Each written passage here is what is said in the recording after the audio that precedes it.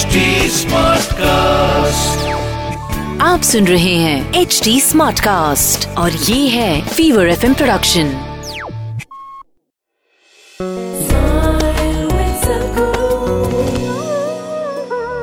So you need to understand the institution of marriage. It's about bringing a certain sanctity to the simple basic needs that every human being has.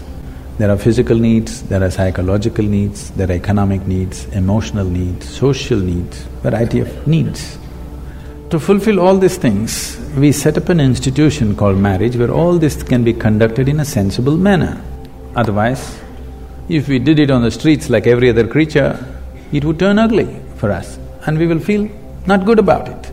So to bring some sense of organization, some aesthetic, some stability, because man and woman coming together naturally brought fresh life. It is, compared to any other creature, it is the most helpless life, which needs maximum amount of support. You could leave a puppy on the street, as long as he gets food, he grows up into a good dog, no problem. But not so with the human being. He doesn't need just physical support, he needs variety of support and above all, a stable situation. Whether there should be marriage in society or not, one will debate when they are 18 because physical body is asking for freedom, all right? At that time, everybody questions, is marriage really needed? Why can't we just live whichever way we want?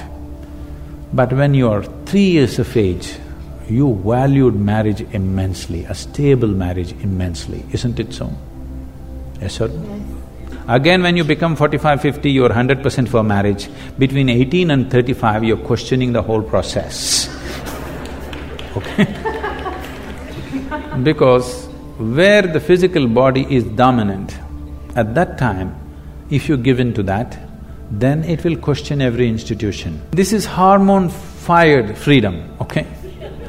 Your intelligence has been hijacked by hormones, so you question the fundamentals of everything. I am not saying marriage is the thing, but do you have a better alternative? If you have a better alternative, damn the marriage. But you have not come up with a better alternative, because a stable situation is a must for a child. Once you have a child, it's a 20-year project. Your whims and fancies will change, your emotions will change. If that is what it is, don't get into such situations. It's not compulsory for everybody to get married. It's good, young people, you're saying people are thinking whether to get married, and I'm glad. It is not necessary for everybody.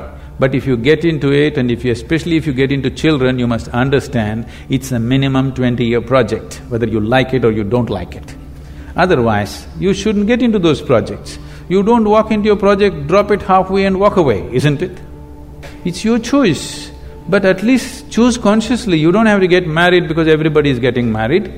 You don't have to talk about marriage and divorce in same breath as if they come together.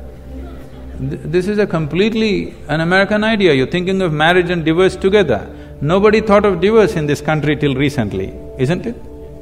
So, if it happens, if something happens, something truly went wrong between two people and they have to separate, that will anyway inevitably happen. You don't have to plan it at the time of wedding. Why should you ever talk about marriage and divorce in one breath? It's a crime. आप सुन रहे हैं HD Smartcast और ये था Fever FM production. HD Smartcast.